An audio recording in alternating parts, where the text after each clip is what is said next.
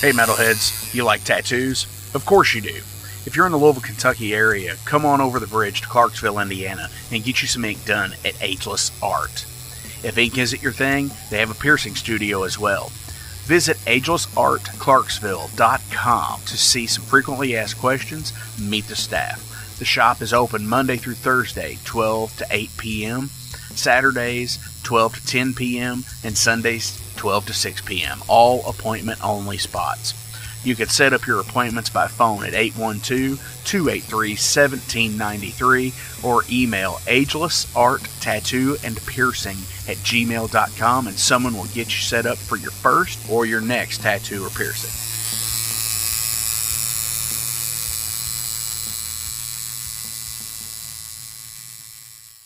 Welcome to the night. You think you know Night Demon?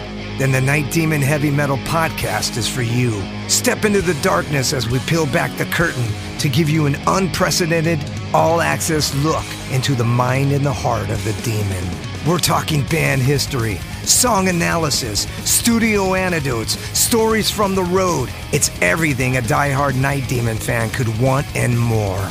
This is the only place to learn the inside scoop, the deep dive trivia, the untold tales from the band members themselves and those closest to the Night Demon story. Need more? The Sacred Night Demon Crypt will be pried open to reveal demo recordings that have never before seen the light of day, all with in-depth commentary by the band and the people who were there for the writing and recording process. This is a gold mine, a treasure trove of all things Night Demon. Head over to nightdemon.net or wherever you listen to podcasts.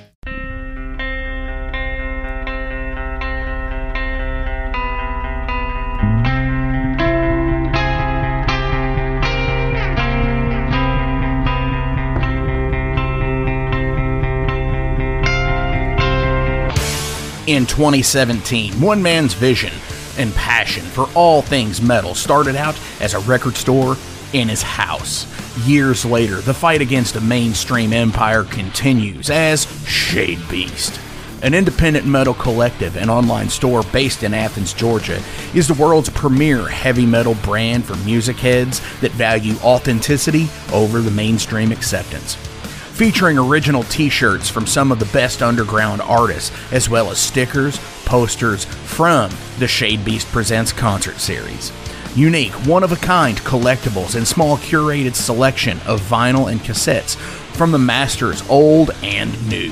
Visit shadebeast.com and enter promo code SithLord for free domestic shipping on your first order, whether you're a new customer or returning. And be sure to join the Shade Beast social groups on Facebook and the interwebs to keep up with the new release announcements and talk all things metal and Star Wars. You'll never find a more wretched hive of scum and filth.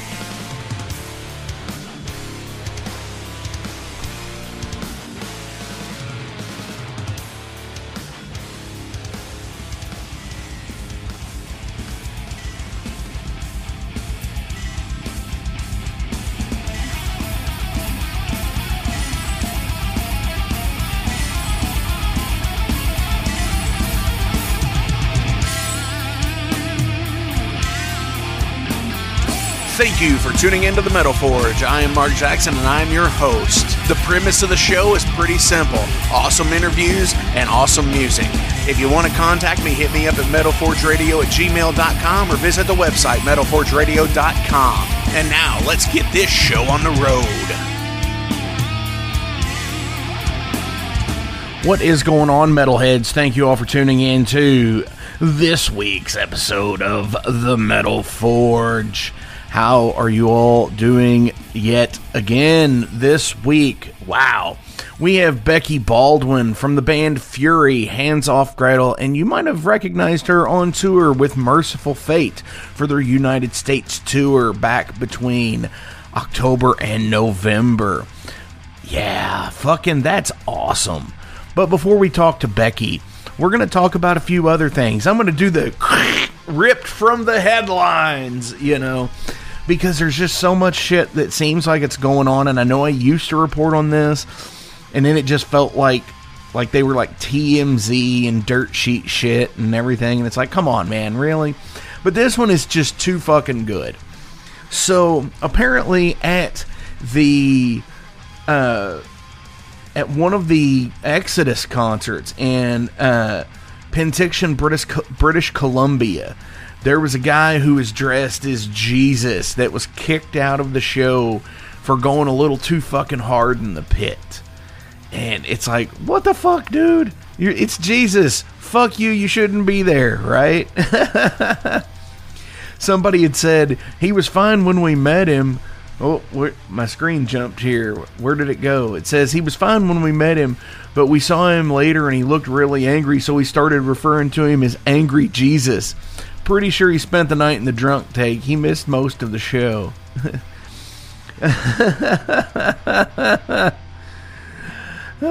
Apparently he got kicked out of the fucking show during fucking Suicide Messiah of all fucking songs. It's like, what the fuck?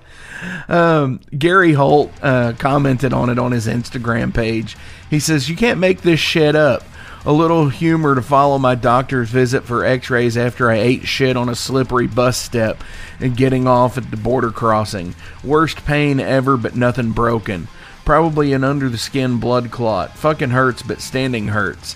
So at least Grand Forks. May not be all over the stage or doing anything but riffing, but it's gonna be sick.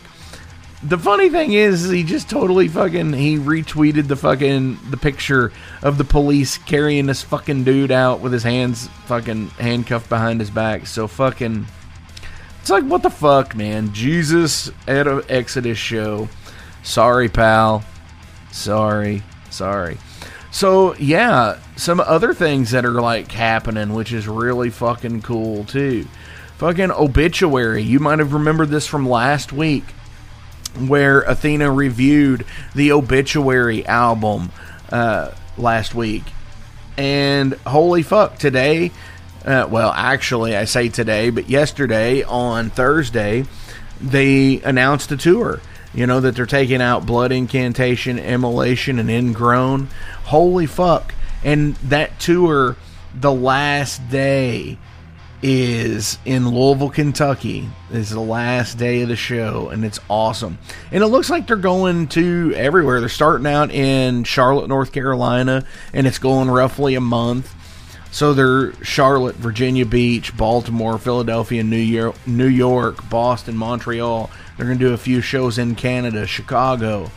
You know, and then they're going to go all the way out west. You know, they're going to be in Washington and Utah and LA, Arizona.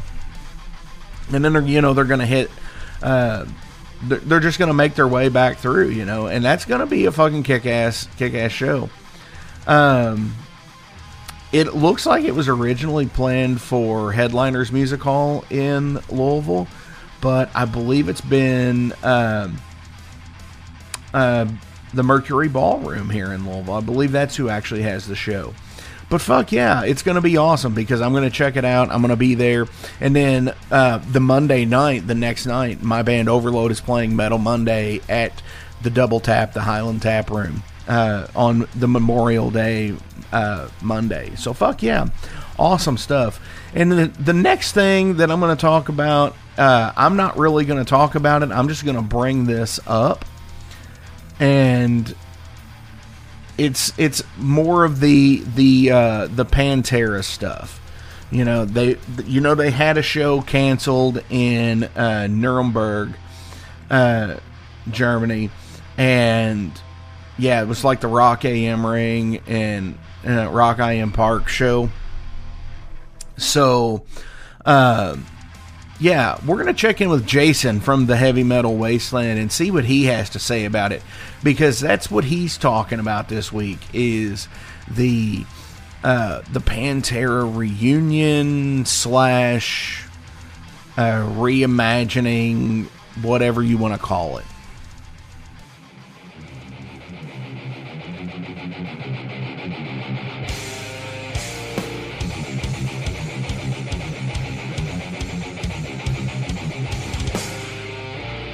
Welcome back to the Wasteland. Hope everyone's having a good 2023 so far. I have to admit, this month's been a little lackluster as far as stuff going on or coming out. The new Obituary album has probably been the biggest thing to release this month, and Athena already covered that pretty extensively. So if you missed last week's Raven episode, go listen to that to get her opinion on it. I think it's pretty good too. I had a band release an album called Screamer that I was going to talk about, but I just really wasn't into the album enough to really gloat about it too much. So at the time of recording this, I actually told Mark I was thinking about skipping this week. And then lo and behold, this morning, January 24th is the day I'm recording this, there was an article popped up that said Pantera had been canceled by 2 festivals in Europe. 2 German festivals. Rock Am Ring and Rock Am Park. They said they dropped them due to racist lyrics from pressure from fans, bands, partners, and sponsors. I thought about this for a little while today before I recorded this, and had a couple of opinions that might clash a little bit. First one is, this was canceled because of Phil, not Pantera. So obviously everyone knows about the Dime Bash incident many years ago where he did the Hail Hitler or White Power salute. He said it was due to him drinking white wine, which, in his defense, some of the most fucked up I've ever seen people has been on wine. So it's very possible, I guess, but you just don't do that under any circumstance, unless you're really into following Hitler. And I don't really think he is, but at the same time, the video is pretty incriminating. I mean, it's pretty spot on from all the World War II videos that I've watched over the years, and it's just something that will follow him around for the rest of his career, it looks like. For a while, I thought he weathered the storm. He was playing on some pretty big tours. He did the Slayer farewell tour with his Illegals band.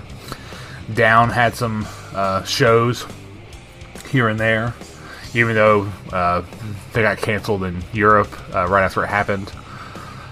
So, even though I don't think he's a racist, it looks like he might hang around people who are racist and do stuff like that, which sucks, because I know the dude actually grew up in a pretty poor part of Louisiana where where whites were pretty much the minority. But on the other hand, the band Pantera itself, if they're canceling the band Pantera, and I still say Pantera in quotes, they should really go back and read some of the lyrics on the early albums, especially on the Vulgar Display of Power album. So the 2 songs that come to mind real quick are the songs No Good and Rise. If they went back and read those lyrics, they would probably see that the band wasn't really about white power and rebel flags, even though if you didn't grow up during the time of Pantera when they were active and looking in the window, you would probably assume these guys were racist based on Phil's skinhead look and Dimebag's rebel flag guitar. But besides that, when people assume stuff, they should really look into all aspects of a band, or anyone really, before determining that they're racist or whatever-ist. I just don't really think it's true, and just blaming it on the band instead of just saying Phil kind of sucks for the Abbott brothers, because obviously no one does research anymore and they just believe what they read, which is sad, but very true in this world today. I really hope one day whenever bands or partners had an issue playing with Pantera or Exposed, so we could see if maybe they're throwing stones at a glass house as well. Again, it's just my opinion. Nobody's opinion is wrong. If you don't like Pantera, that's fine. I mean, if you like Pantera, it's cool too. You shouldn't not like something because somebody says not to like them. It's akin to like if you found out that someone you hate likes pepperoni pizza and you just stop liking pepperoni pizza because someone you don't like likes it also. It's kind of ridiculous. But alright guys, I'm going to keep this one short. Again, thanks to Mark for having me on the Metal Forge as always. And remember, the Flamekeeper Patreon is out there. We keep adding some new stuff pretty regularly, so if you want to get in, sub start at $1 and go up to $5 with some perks added in along the way. And again, I apologize for my voice. I seem to be coming down with something at the time of recording this.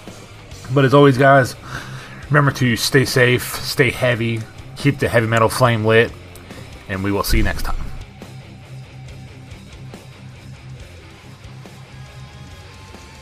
So by the time I'm recording this is insane because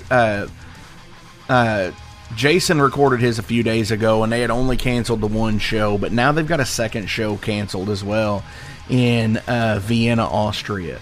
That's the whole thing about it, is whether or not you believe that he is or was like a racist or white power, what the fuck ever.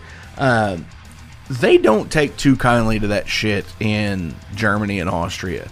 That's a part of the history that most of the people that I know from there, they really, they don't like it.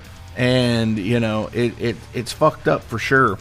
And I could sit there and say that, I didn't see this coming, but like, I guess it's only a matter of time before when shit gets out like that it's going to come back and bite you in the ass. That's the way the whole idea of, just the internet culture of things is now. You can go through and say something 10 years ago on Twitter, and guess what? It's like you said it yesterday. Sorry, and it sucks. I mean, it really does suck because, it seems like they're out there trying to do a good thing, but, for like the for the fans and stuff like that is what I'm trying to say. I know a lot of metalheads don't agree with it because of, with it being Zakk Wylde and Charlie Benante, because it's not, it's not Pantera. It's Rex and Phil and two guys playing the parts. But I don't know. It's just a weird fucking situation. But I don't want to waste any more time talking about that shit. We're gonna stay positive today. We're gonna fucking go full on. We're gonna kick ass here. We're gonna start this show with Fury. This is the band that Becky Baldwin is primarily in, and this is It's Rock and Roll.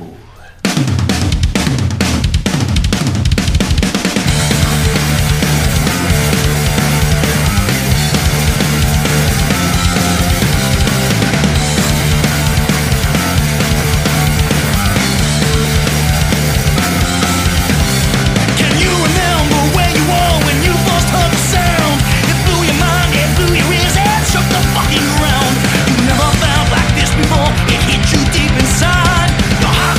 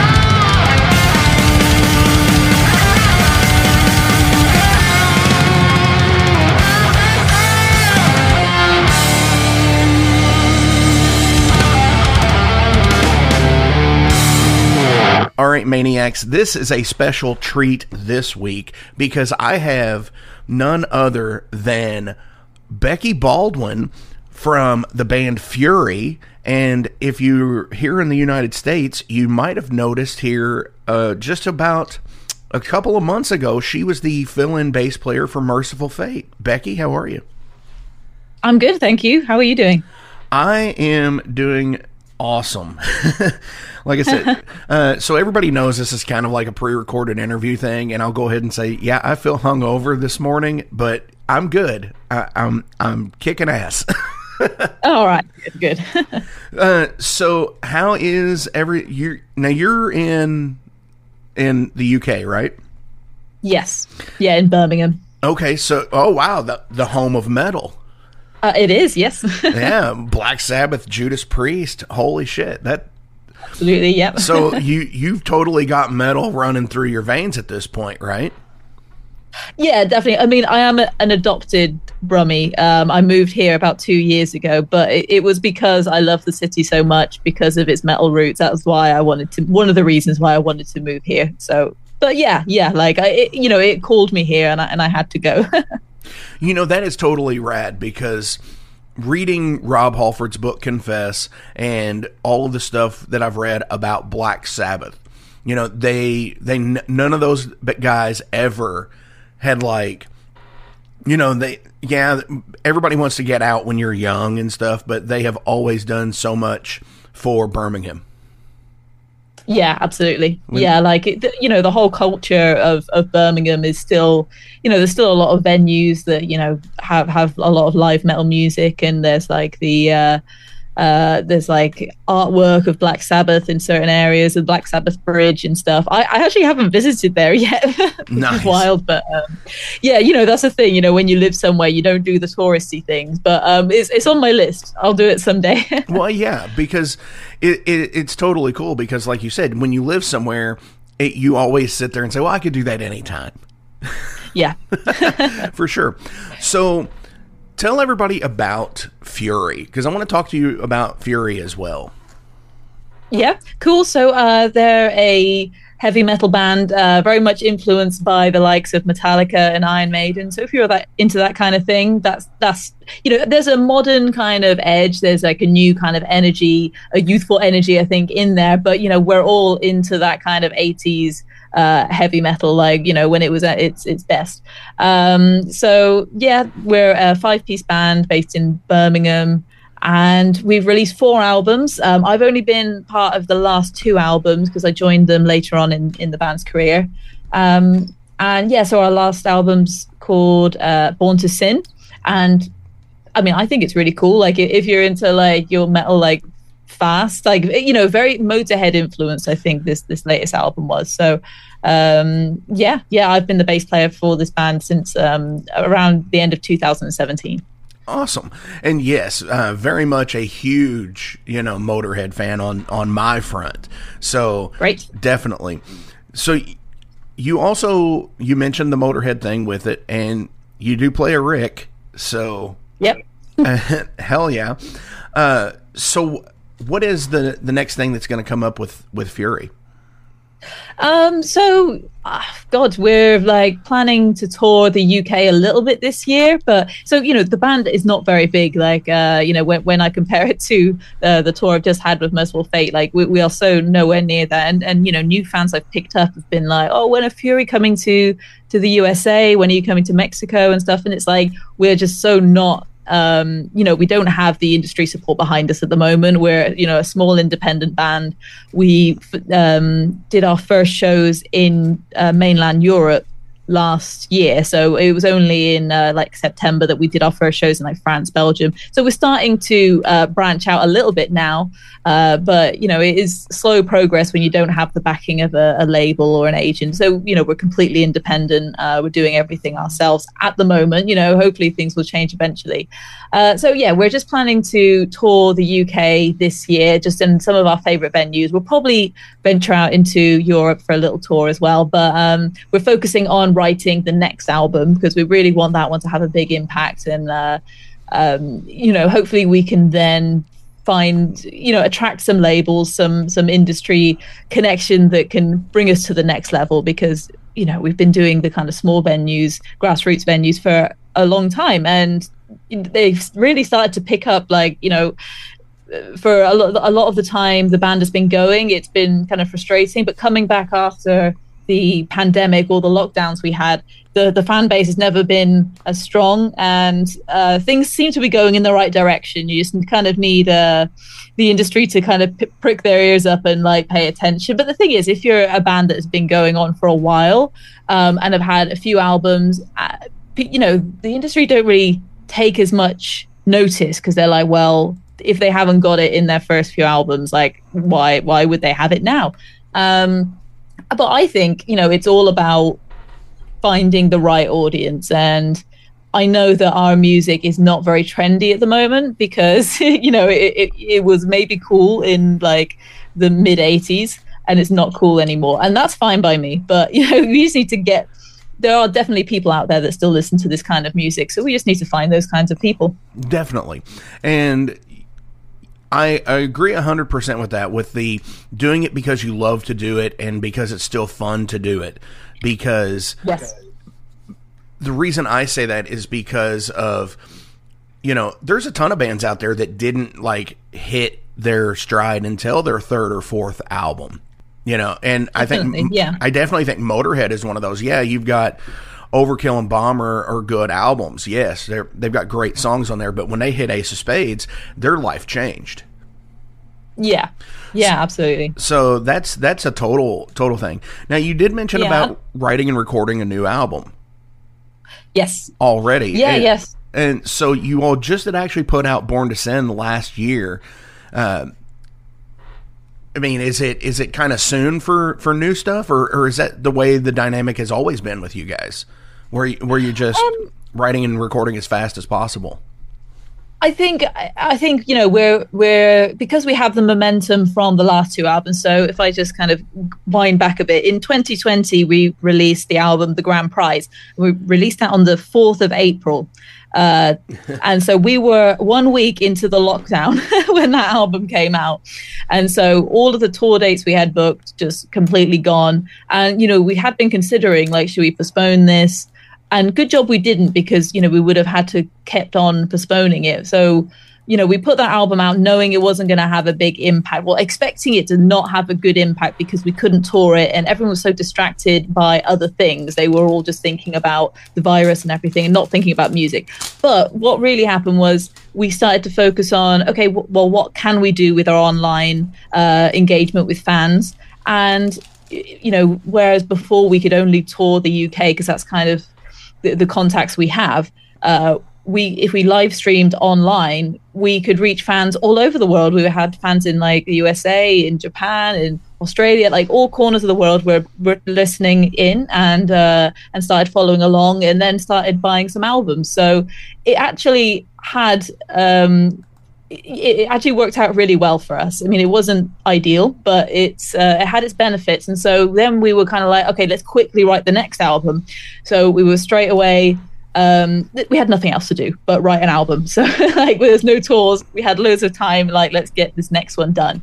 So then, in 2022, we released the next one.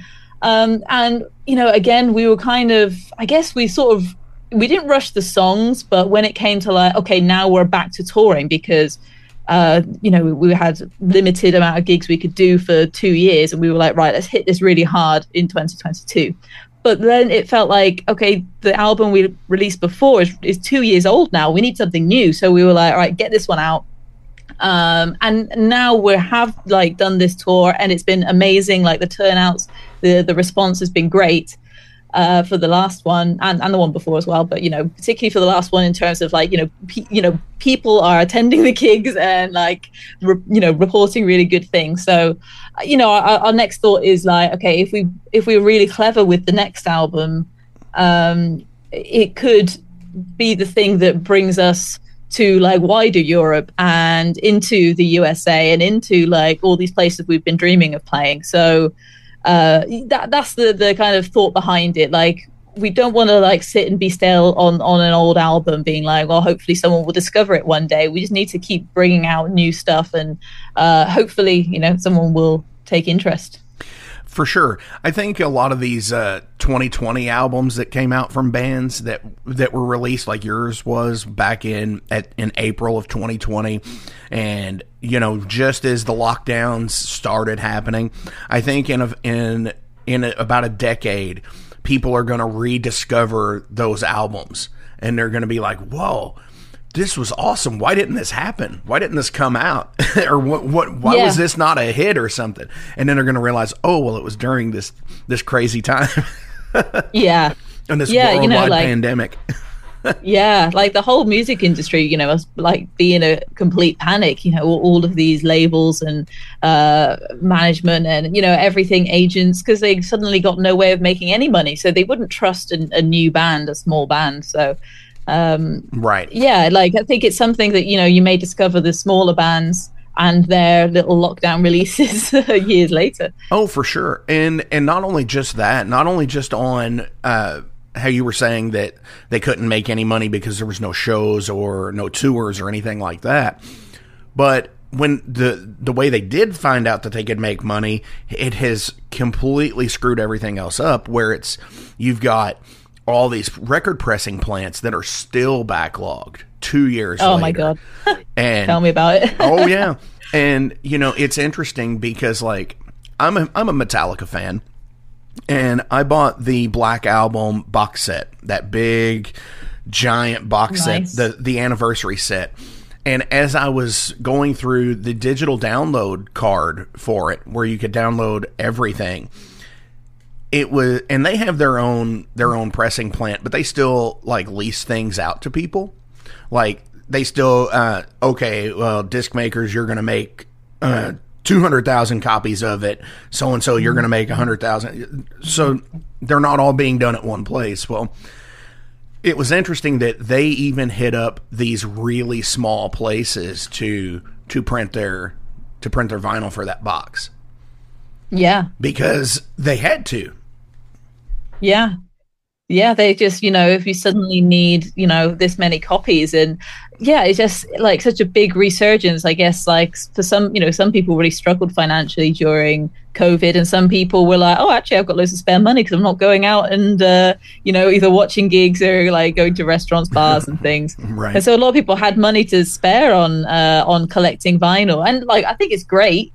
However, like this kind of vinyls people are buying are like the big ones, and there's so, you know, there just wasn't the infrastructure to support all of these people buying all these big vinyls. Mm-hmm. And I think there was like delays in like the materials as well. That's what I heard as well. So there was like such a big backlog, and then suddenly a huge interest.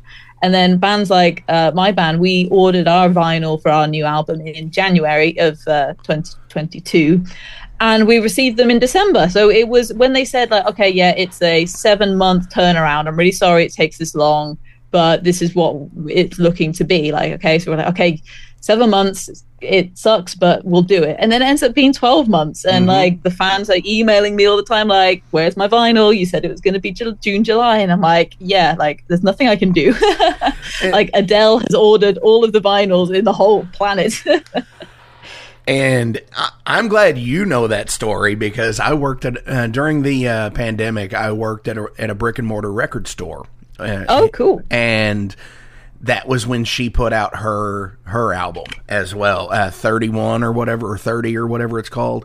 And and that was interesting because it pushed everything back even farther, because they pressed over 1 million copies of that on just vinyl alone. Yeah. And it's like, you know, like when a big label is waving like money at you saying, I need this many thousands of copies, even though the next person in line is going to be, you know, some small band trying to do a run of like 200, you're going to have to go where the money is. And unfortunately, they end up jumping the queue, like, oh yeah, for like the sure. next like 2 years or something. Like the whole time it's just been like, you keep being pushed back and back and back, because they keep getting better offers from bigger labels and they need it done immediately. So, you know, it's not a problem if you're at the top of the pile, but when you're like okay, we don't even have a huge profit margin on these vinyls. We're making hardly anything. We just need to get them in stock so we can make some, because we paid for them back in January, and they're very expensive, like investment to make to print vinyl. Yeah, it is a big issue. Like, I wish, I love that people are buying vinyl. Like, I'm glad they're buying physical music rather than just streaming. But, I hope they consider that, like, the bands that really need you to buy the vinyl are the ones who are doing this for the first time, and like the small bands and stuff. Oh, for sure. And, I'm just around in Louisville, Kentucky. And no, we have a small record pressing plant about 25 minutes south of Louisville. And they were a 2-guy operation. And even with them, they were still a couple of months behind on all of their orders. But now it's like 14, 18 months. Wow. Yeah. Oh, my God. Because they've even had people hit them up from other places to do their vinyl. Wow. So, yeah, it's a lot. Yeah, I guess, like, I just keep thinking, like, also, until recently, there wasn't a vinyl pressing plant in the whole of the UK. Like, they'd all closed down. And so everyone was getting theirs ordered in from, like, the Czech Republic and stuff like this. Everything's coming over from Europe. And then we had this whole Brexit thing where we can't buy things from Europe as easily, and there's tax, and there's all kinds of weird things. And finally, someone set up a UK like vinyl pressing plant like this, like summer last year or something. And it was like, oh, thank God, everything's going to be a lot quicker now. But they just got completely backlogged. Like as soon as they were announced, they were open. Like everyone just rushed in, and there's just too much vinyl. Right. And starting a record pressing plant, like actual vinyl pressing plant, is a huge startup. Money-wise. Yeah. And I guarantee that, like, if they were not, like, just, like, shitty business people, they were probably a millionaire by the end of the year.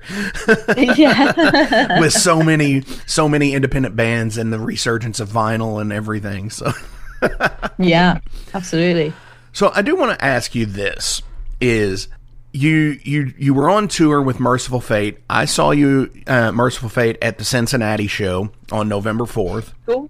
And how did that happen? Okay, so the story is they were looking for a bass player to cover this tour because Joey, the Mercyful Fate bass player, is also in Armored Saint, and that's kind of his main band. But because of all this whole COVID thing over the last few days, tours ended up being moved here and there, and they had this support tour supporting Wasp. Armored Saint did. So when that got moved, it ended up clashing with the Mercyful Fate tour, something like that. It was something like some things got moved around, and it meant that Joey was busy when Mercyful Fate wanted to do this run of dates that hadn't yet been announced. So they were just looking for someone, and their management kind of gave them a list of a load of people, and they were like, oh, okay, yeah, maybe some of these. But they were looking through, and they were like, why are these all guys? And none of these are really like jumping out at me. Like maybe we should like look elsewhere. And then they were like, oh, so what you're saying, you'll want to look at maybe having a girl playing? And they were like, yeah, why not? And they were like, well, if we can find one then that works, then let's do it. And I think they'd also seen there's this woman called Tanya O'Callaghan, I think her name is. She was playing with Whitesnake on their last tour, and they were like, oh, maybe she's free because that tour's over. And so they're kind of looking at her, and so like that was kind of the inspiration. They were like, okay, well, Tanya's doing it and people have received her really well.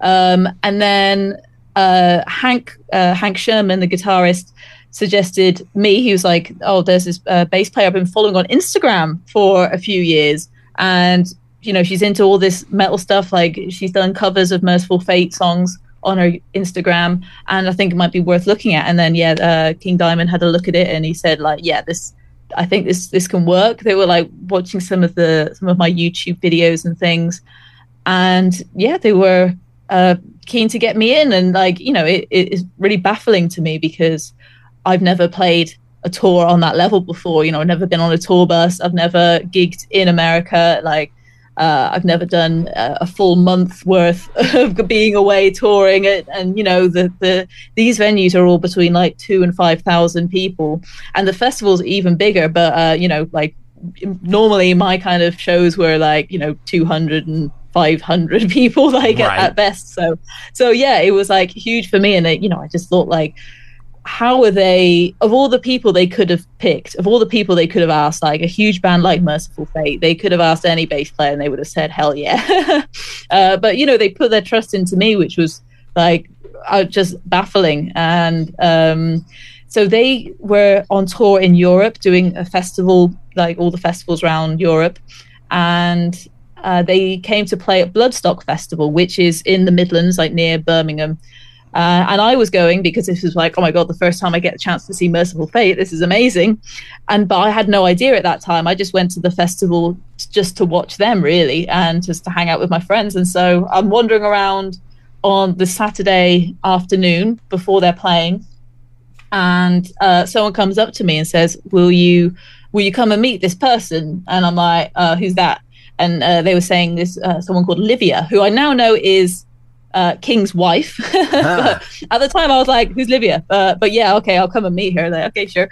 And then they bring me over, and then I realize I'm going backstage behind the main stage, and I'm like, wait, where are we going? What's going on? And then I end up speaking to the management, and they're like, oh yeah, wait here. And there's a lot of like waiting, and I'm just there confused, like, I just came to a festival to like see some bands, and now I'm behind the stage and I don't know what's going on. And then the manager came up to me and was like, oh, do you know why you're here? And I'm like, no. And he said, oh, Mercyful Fate want to bring you on tour with them. And I'm like, what? Oh, how? Like, in what way? Like, am I doing merch? Like, is my band going to be supporting your band or something? And he's like, no, you will play bass for Mercyful Fate. And I'm like, whoa. Like, wow. Like, yeah, my mind is like blown. I'm like, this can't be real. I'm drinking. I'm dreaming. I've had too many ciders or something like this. I'm hallucinating on. It's like, what have I had today? But yeah, that was just shocking, and I couldn't believe it. Then I came to meet King Diamond, and I got to meet the rest of the band. We had a very brief chat. I was very quiet. I was just like stunned into silence, really. I just couldn't believe what was going on, and I also just felt very self-conscious, like someone like younger and like is not part of this world, like this huge world of like where all like the big metal like gods live. I just don't really know that world too well, and but I spoke to them, and then they were all super lovely. And then I watched from side of stage while they played their Bloodstock performance, and then afterwards they just said, yeah, like let us know what you think about our question to you. And I'm like, oh my, like, yes, like I don't even need to look at my calendar, like I'm going, there's no way I would turn down this kind of opportunity.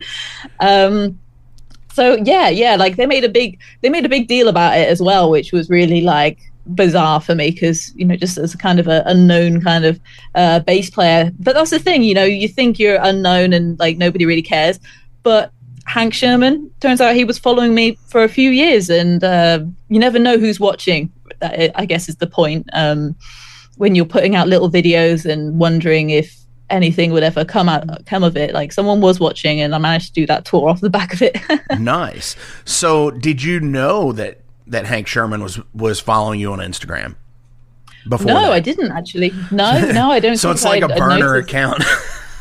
Yeah. Hank Sherman's burner account. That's great.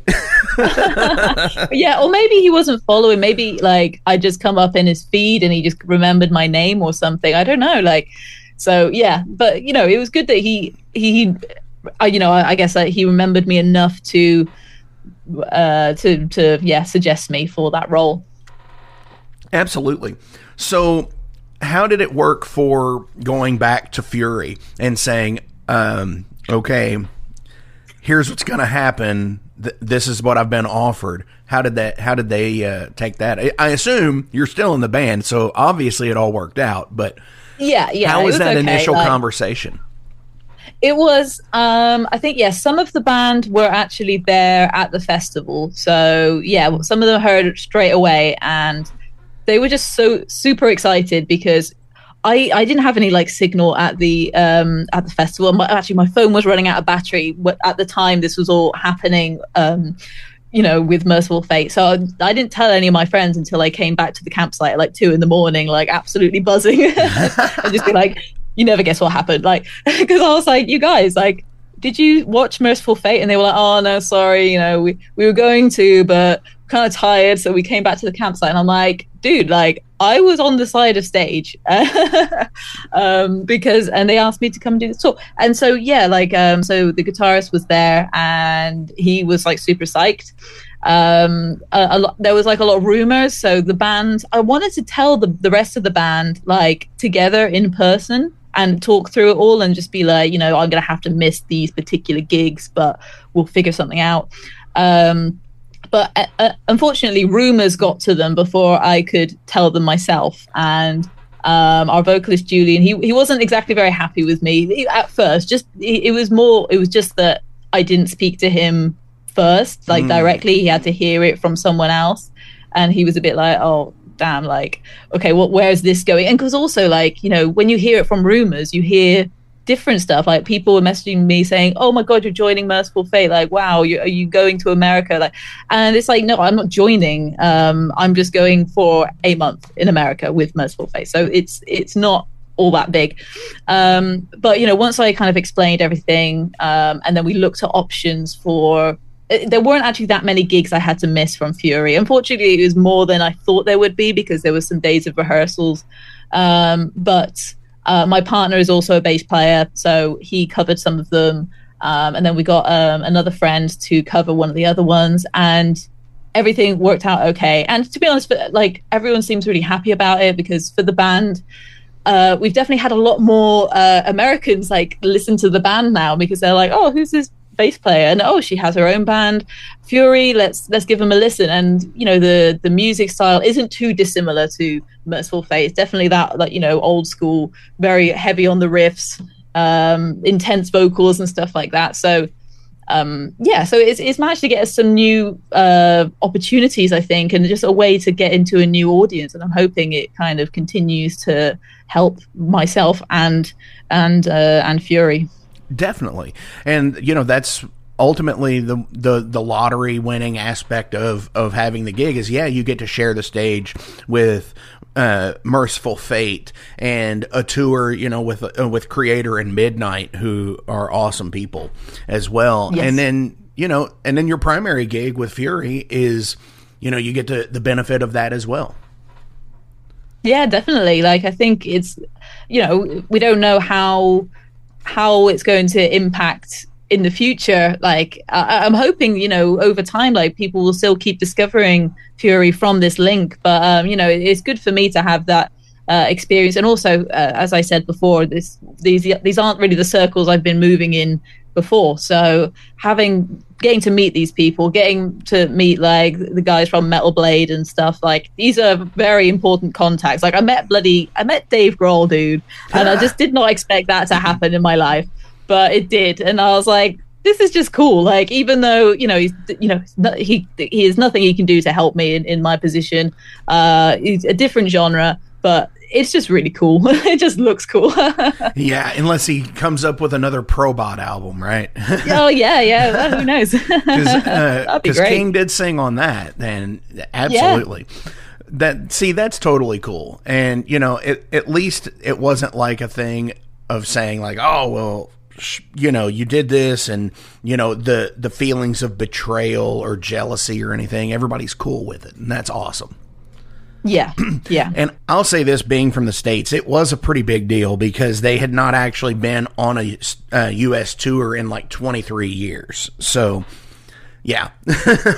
Yeah. You could tell, like, from just how, like, crazed the audience were. They were just like, it was like a life-changing experience. It seemed like it from some of the people, how they were talking about it online after the shows and how they were experiencing it there. Like, there's people probably like a similar age to me. Like I'm in my early 30s, and if Mercyful Fate haven't played in America since wait, hang on, since they were like 10 years old.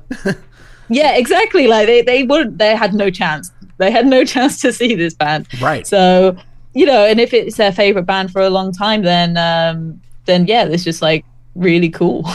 Oh, for sure. And the tour originally, there were rumblings about it happening. They were going to do Psycho Las Vegas in 2020. Oh, yes. Yeah. And the rumblings were that, hey, there's rumor out there that they're going to go on a U.S. tour next year in 2021. Well, then they canceled the 2020 Psycho show. Then they canceled the 2021 tour and had it, and it was pushed back to now. And it was just like so much, being from a fan aspect on my side, was so much anticipation, and it's just like, yeah. And then seeing the posts drop, and it's just like, I bet you, I was telling my friends, it's like, you watch, it's gonna get announced, and it's gonna be somebody like Midnight and Creator as support. And literally, like the day before the tour was announced, all three bands dropped the same videos, and I was like, oh my gosh, I totally called this. You called it. Wow, I was like, how amazing. did this happen? And it's totally cool. But yeah, like, that is such a rad thing. That's like, for me, that would be like somebody coming up and being like, hey, do you want to play with, Metallica for these 18 dates or whatever? And I was like, well, yeah, and being a bass player myself, I would totally be the same way. If Mercyful Fate came up to me, I'd be like, where do I sign up? Yeah. Now, had you ever been to the States before? I have for just like some. I've met some friends over there who are also musicians, and we just kind of. I went to NAMM, the kind of music gear. Yeah. The heaven for like musicians. I went there in 2020, just before all the lockdown started. So yeah, okay, so you went to America, the LA. Only LA. Yeah. I hadn't traveled around. Okay. Yeah, because they also have a NAMM in Nashville in like July. So, oh right, yeah, the summer and winter NAMM shows. That's cool. So at least you had your passport and all of that, and everything was. It was like everything like played out to where it needed to. Yeah, eventually, I hadn't. I needed to get a visa to do the tour in America, and that was a bit touch and go. Like getting, there was big delays in like the embassies and things. So I actually missed my first flight when I was meant to fly to the USA and start the rehearsals. I still didn't have my passport back, and so it came back to me like 2 days late. And so I got like the first flight I could as soon as I got the passport back in my hand. And it was, it was very scary for a while because I thought I'm going to miss all of these rehearsals. I'm going to go either go straight on stage, like feeling very underprepared. Like, yeah, it was fine. Like I didn't in the end, the rehearsals were very quick and it was all fine. But just, that kind of anxiety of not having the opportunity to test it out and playing with people like I've not really met before. Or that I was going to miss the tour altogether. Like they'd already started speaking to Joey, the like actual bass player, like, could you just do this first day of the tour? Because, I see, his tour started like a few days later and it would just give me a bit more time to get over. Or, if they'd have to look like at someone else completely to do the whole tour. I was like so upset because I had, I've been practicing these songs really hard for the last like 6 weeks or something. And it was like, I was a bit concerned that I'd never actually be able to go. Oh, wow. Talk about getting down to the wire and everything. Yeah. Yeah. That's insane. So I do want to break off and ask some general profile questions about you as a person, because that's part of the fun about doing the show. I did field a couple of questions from listeners out there. One of them asked, and so in America, chili is like a big thing, and Cincinnati has their own like style of chili. He wanted to know, did you have any of it while you were there? I don't think I ate any chili whatsoever when I was in America. No, sorry. No, all good. Because, it's like Texas has theirs, Cincinnati is that way. It's like this big thing. It's like, do you put beans or noodles or nothing in it? And it's like, what? But yeah, Cincinnati is famous for chili. It's called Skyline chili. So, and it's like a no noodle, no bean. It's kind of like a meat sauce chili. Okay. Yeah, I'm a vegan, so maybe that's interesting. It would be all bean for me. Yes, for sure. Yeah, a no meat chili then. Yep. What are 3 things that you would leave in a time capsule for people to open in 50 years? Oh, okay. 50 years. Okay, so when would that be? Like, 2070. Oh my God, I don't know. Like a Nokia mobile phone, one of those like brick phones with Snake on it, like still fully charged. And it would probably still be fully charged because those things didn't die at all. No, might be worthwhile investment. Yeah, you would think. All right, so a Nokia phone. What else? What are the other 2 things you would have? I was thinking maybe like a letter, like I could write about what's happening like in the world right now. And I guess people would put like a newsletter in, but maybe like a personal letter or something to whoever it is. And I don't know, maybe some seeds of a vegetable or something. You never know what's going to like die out in the next like 50 years, like the bee population is like declining, and you never know like what kind of interesting foods you may not be able to get in 50 years. I mean, I don't know, maybe it's maybe a bit like a doomsday thing, but you'd like to know just in case. That's interesting. I've never actually had anybody say something like a seed like that before, because of not knowing that. Who knows, maybe in 50 years tomatoes won't be around. Yeah, which would be wild as hell. But yeah, or maybe like something that would work with a wetter climate. Right.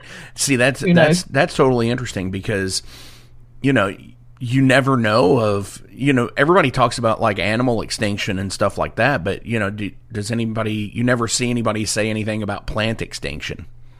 Yeah, and it does happen. Like people don't think about it as much, and I guess most of our vegetables are very carefully kept, like in like farmed and stuff, so we don't think about it, but wild plants always go extinct and stuff.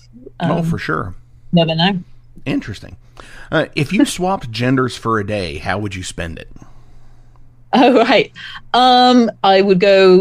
I think I would go into like guitar stores and like DIY stores and just see what it's like see if people treat you any differently and that kind of thing. So yeah, I think I'd try things out in like music instrument shops, because I do feel like they kind of treat you slightly differently as a woman going into these kind of stores, and I just like to see how people treat you differently in different places. Like or at the gym or at a gig, at a pub, and just that see if you feel much different. I've heard of people like talk about the differences, and like people may take you more seriously, or maybe people don't notice you as much. You can blend in more easily as a man than you can as a woman, so it has its benefits and its like disadvantages. So I think I just get out in the world and just see how different it is, how people treat me differently. For sure. Absolutely. So when you go into a guitar shop or something like that, and, I'm sure you get it's probably in here buying something for her boyfriend or whatever, and then you pick up a bass and you just completely blow them away. Yeah, like that's how it goes in my head. But like, yeah, but normally I just kind of go in and then they're like, oh yeah, who are you getting it for? And I'm like, oh, I wanted to try it myself for myself. And they're just like, well, this is how you plug it in and this, and you're like, oh my God. And then you're just like, I just don't want to be here anymore. And then you just kind of, you have a little like play. You're like, I don't know. I'm not the kind of person who likes to show off, really, especially in those kinds of settings, like guitar shops. Where there's people there just shopping around, and there's someone just there, like the most like I don't know, over the top thing. It's always like, I don't know. I feel very cringy about that. So, yeah, like, but people don't expect you to know what you're talking about. But then I guess a lot of people who work in music stores probably expect not very many people, even men, to not know what they're talking about. So you do have to kind of like, just to be sure, talk to them as if they know nothing. Right. I mean, I kind of go into the store with the mentality sometimes of saying, this is made of wood, it has strings, and these make sounds. Everything, yeah. All the technical stuff. Oh, it's a 34-inch scale bass with Grover. I'm like, that doesn't bother me. That does not get to me at all. Yeah. I'm just like, it's a bass. It's a Rick. It makes good sounds.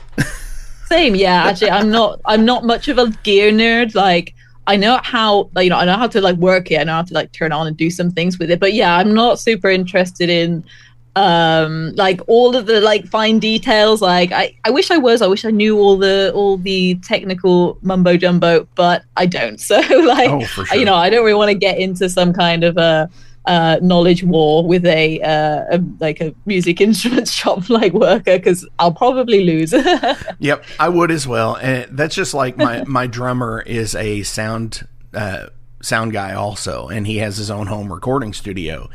And just like the sheer like science behind recording, like all the negative dBs, and you want to set this to this and this to that, and it's like I just hit record and go. Yeah. I trust my gear enough to just be like, I think it sounds good already. I'm just gonna record it and send it to you, and you can fiddle with it if you like. Yes, exactly. Yeah, it's very fascinating, but like, yeah, my interest is more in playing it than sculpting and learning the science and the math behind how all that works. Definitely, I agree.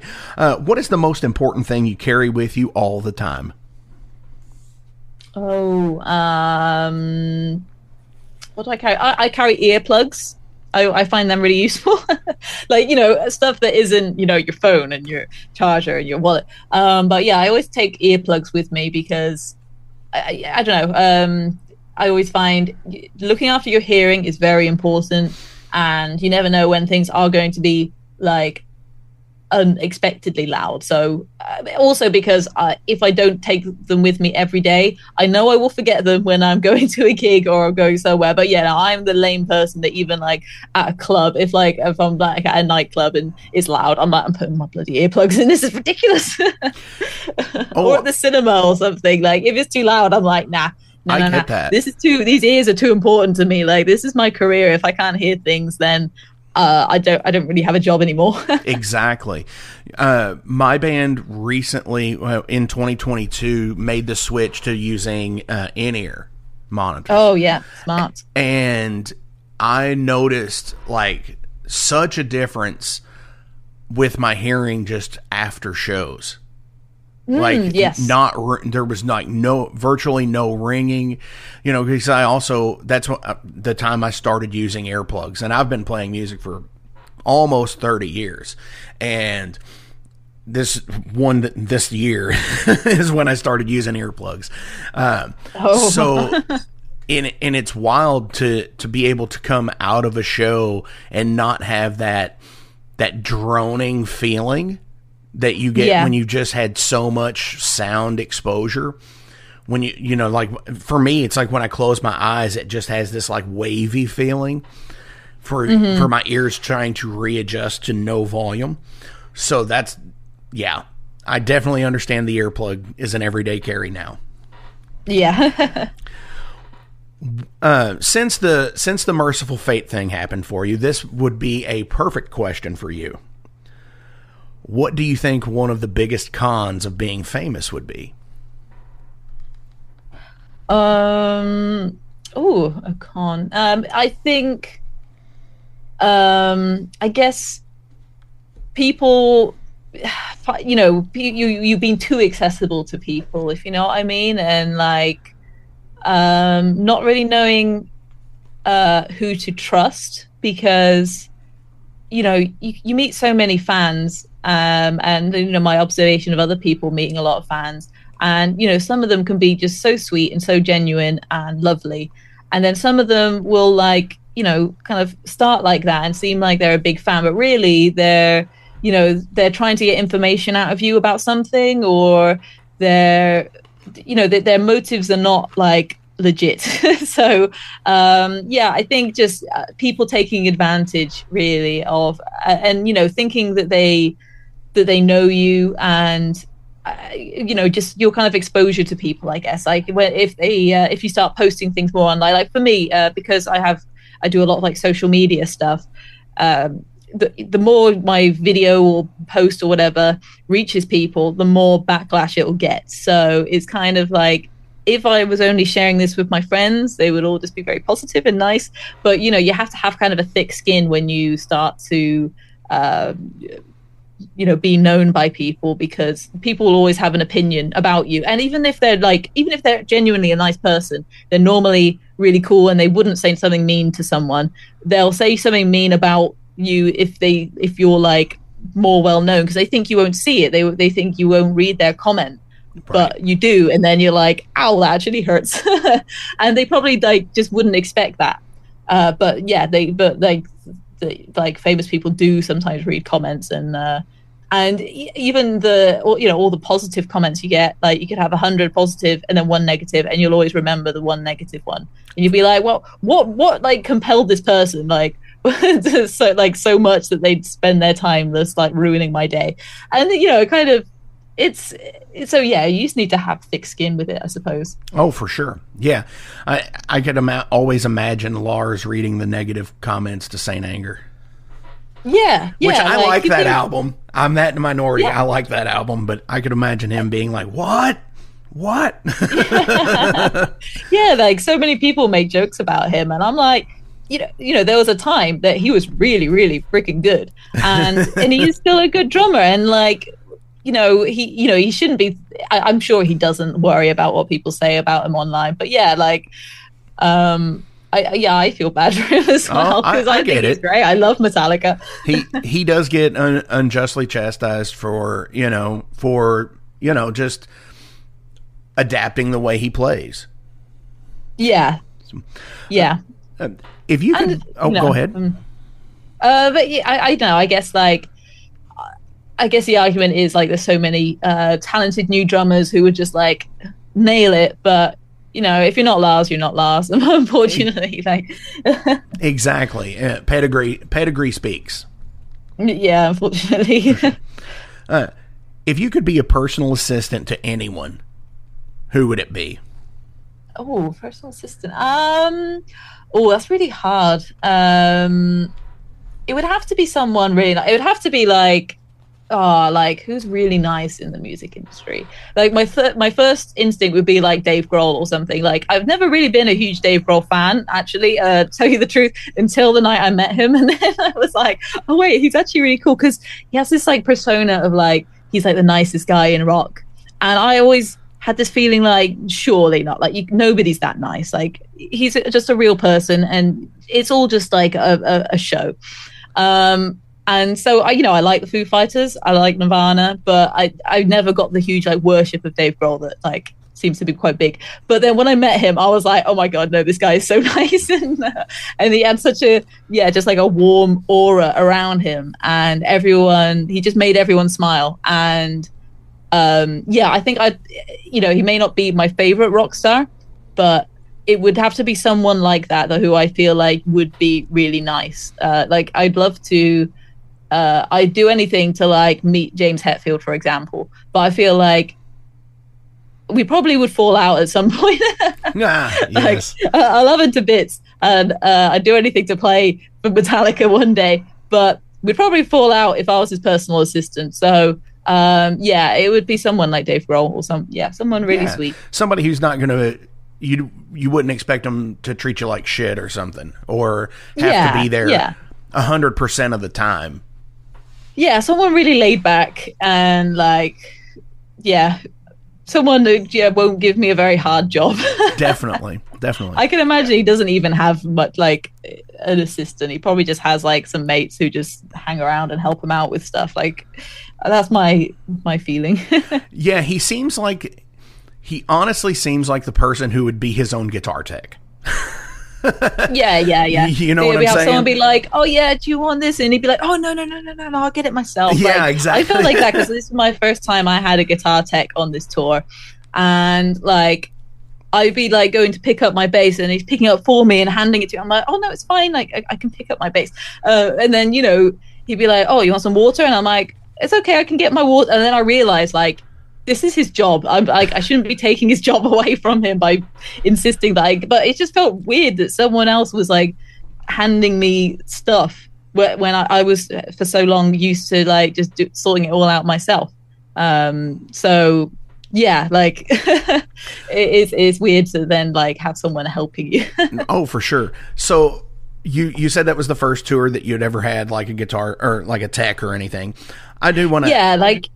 I've had friends like, some friends would come, like who are also musicians now, like help a bit, as a kind of general roadie, like I help set up some of the stuff.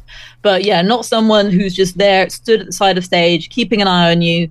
If anything goes wrong, you just go, hang on, I need this in my monitor, or something's cutting out, or I am thirsty or something like this, like, and they'll just sort it out for you. That's the first time I've had someone dedicated doing that job for me. So that was like very interesting. Definitely. And really, really cool. Yeah, it was a bit of a like, I don't know, kind of, I didn't want to let it get to my head too much, but it was pretty cool. So one thing I did notice about the show that I went to in Cincinnati,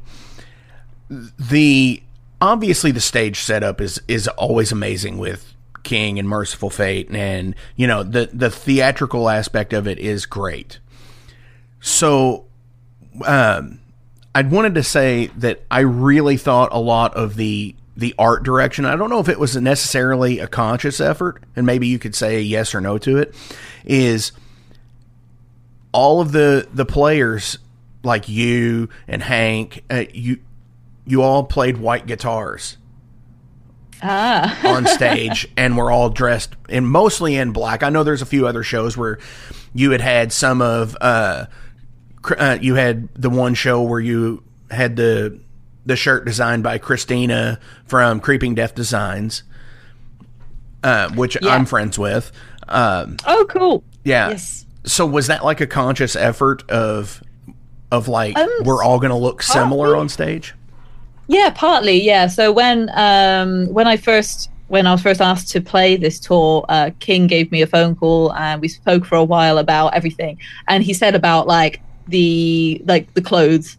And I mean, I'd already been watching some of their live shows, and I was like, okay, I want to dress like I would fit into this kind of setting. And he did say like, I've noticed you tend to like wear like shorts or like skirts and stuff when you play live, and that's not really our thing. Like, it would prefer if you wear like trousers or something. But you could get like some really cool ones with like customized with like studs and like shiny things and cool stuff, and I'm like, oh yeah, I'm totally gonna do that. So I knew I had to wear all black, and I think, I don't know, I guess it's quite a natural thing to do.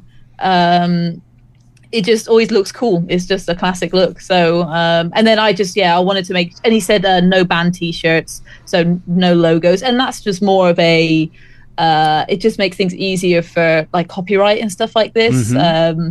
like I love wearing band t-shirts, but yeah, I do understand it. It's better, it's easier to make things plain. If you've got like logos going on, it's a bit of a mess. So For sure. but yeah, there was that. But I think the white guitar thing, I think it's all accidental. But we were talking about it, like some of the guys have different guitars, and I also had a black Rickenbacker as well that I brought with me, and that came out on some of the shows. Okay.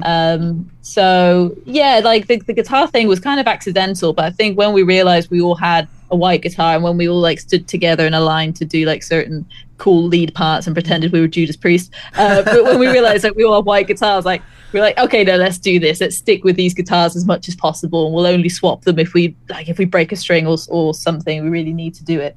Definitely. So yeah, it was somewhat a conscious effort, but you know, it's just kind of a natural thing, really. Like when you start like, because yeah, me and Hank came out and we were like, oh, our trousers are kind of similar. Actually, they kind of got the kind of eyelets on the side and things. So yeah. Hell yeah. We're just cool guys. We're just cool. Can't help it. Yeah, it all played out. So all right, so I have one more question, but before we ask it, do you have any shout outs you want to give to anybody? No, I'm fine. I can't think of any right now. Awesome. Awesome. As always, links are listed below, so please give a like, a share, and a follow. Support in any and every way you can, whether it's on Bandcamp, iTunes, Spotify. Go buy merch, go stream songs, go buy albums. Support in any way you all can out there. Thank you. Final question of the day is, if you decide to be cremated, where would you want to have your ashes spread? Oh, okay, that's cool. Okay. Let's just say on the Black Sabbath bridge in Birmingham. Wow. Yeah, that would be cool, because I don't know. Yeah, but I've only lived in Birmingham for 2 years, but it feels like a very, it feels like a spiritual home for me. It feels like this is where I'm going to stay. It's the center of the universe, really. It's great. And even though I haven't been to the Black Sabbath bridge yet, I will before I get cremated, I hope. And if I haven't, then that'll be my final visit, my one and only visit, and that works for me as well. That's awesome. I'm a huge Sabbath fan, and so yeah, like going and being a part of Birmingham, that's one of the places I'd love to visit when I come over, because I've never been to Europe or the UK or anything, and I'm planning on going next year in 2024. So I've got a lot of friend bands out there, and I just want to see a lot of them, and sightseeing as much as possible. I'd love to go to Birmingham. I'd love to go to Stoke-on-Trent, where Lemmy was from, because I'm a huge Motorhead fan and everything. And so, cool. Hell yeah. Becky, thank you so much for coming on the Metal Forge this week. This has been awesome. I appreciate you, and, keep kicking ass out there, because it's what you do, it seems like. Oh, thank you very much. Yeah, thank you for having me. It's been fantastic. Great to chat with you. For sure. So, from the Born to Sin album from Fury, what song do you want me to play out today? Okay, let's have If You Get to Hell First. All right, the opening track of the album, here we go. This is from Fury, If You Get to Hell First.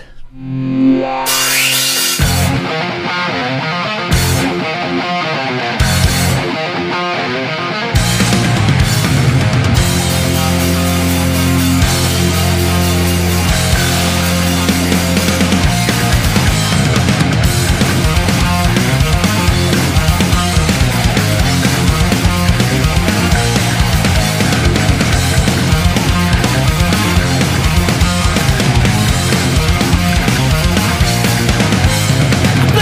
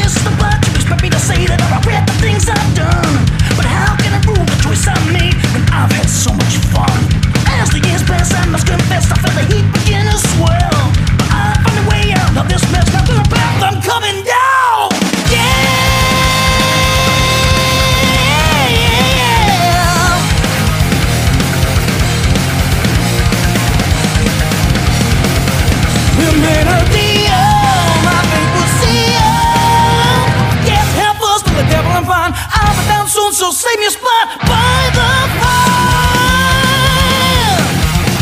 By the fire. By the fire.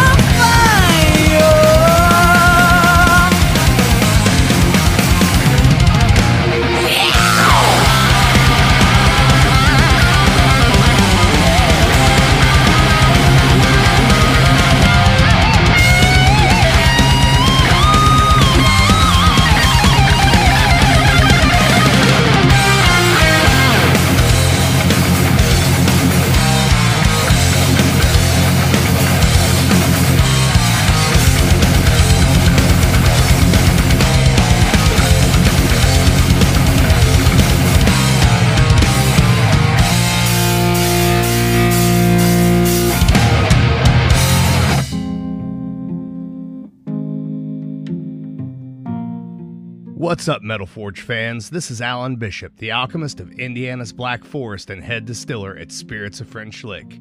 Do you find yourself drawn to the unexplained, fascinated by the Fortean, or enchanted by the paranormal? If the things that go bump in the night resonate in your mind, then tune into my brand new podcast, If You Have Ghosts, You Have Everything. Featuring first-hand accounts, collected stories, interviews, history, and speculation related to all things not of this world. Available now on Anchor, Spotify, Google, Amazon, and more. Set back, relax, and remember, if you have ghosts, you have everything.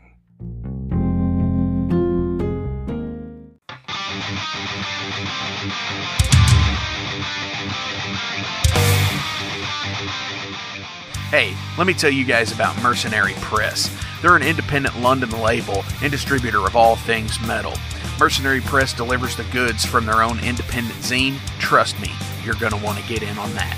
To distributing various bands from all over the world, including Cramp from Spain and Sadistic Force from Texas. Visit mercenarypress.bigcartel.com to find out what all they have in stock and what you can order.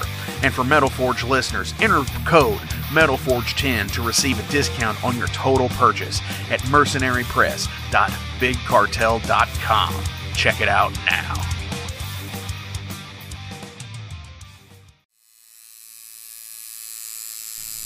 Hey Metalheads, it's with great pleasure I get to tell you guys about a new sponsor to the Metal Forge, Ageless Art, New Albany.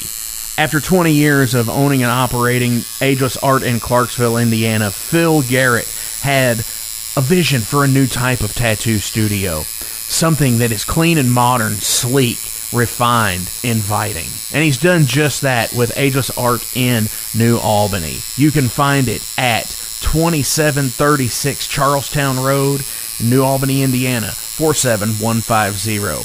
Business hours are Monday through Saturday, 11 a.m. to 7 p.m. Sundays are 12 to 6. All sessions are appointment only, so give them a call and go get you some new ink. Or if it's your first time, go get your first one, baby.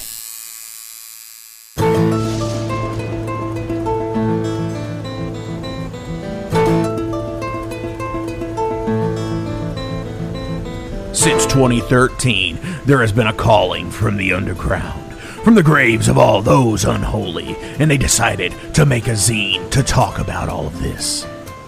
Soul Grinder Zine, an independent metal zine to keep you informed on all things metal and horror from the underground. Available in both print and digital formats, they're bringing you the best interviews and reviews out there today. Not only do they do the zine, but they also do compilation CDs. Check them out at facebook.com/soulgrinder.zine and start your subscription now.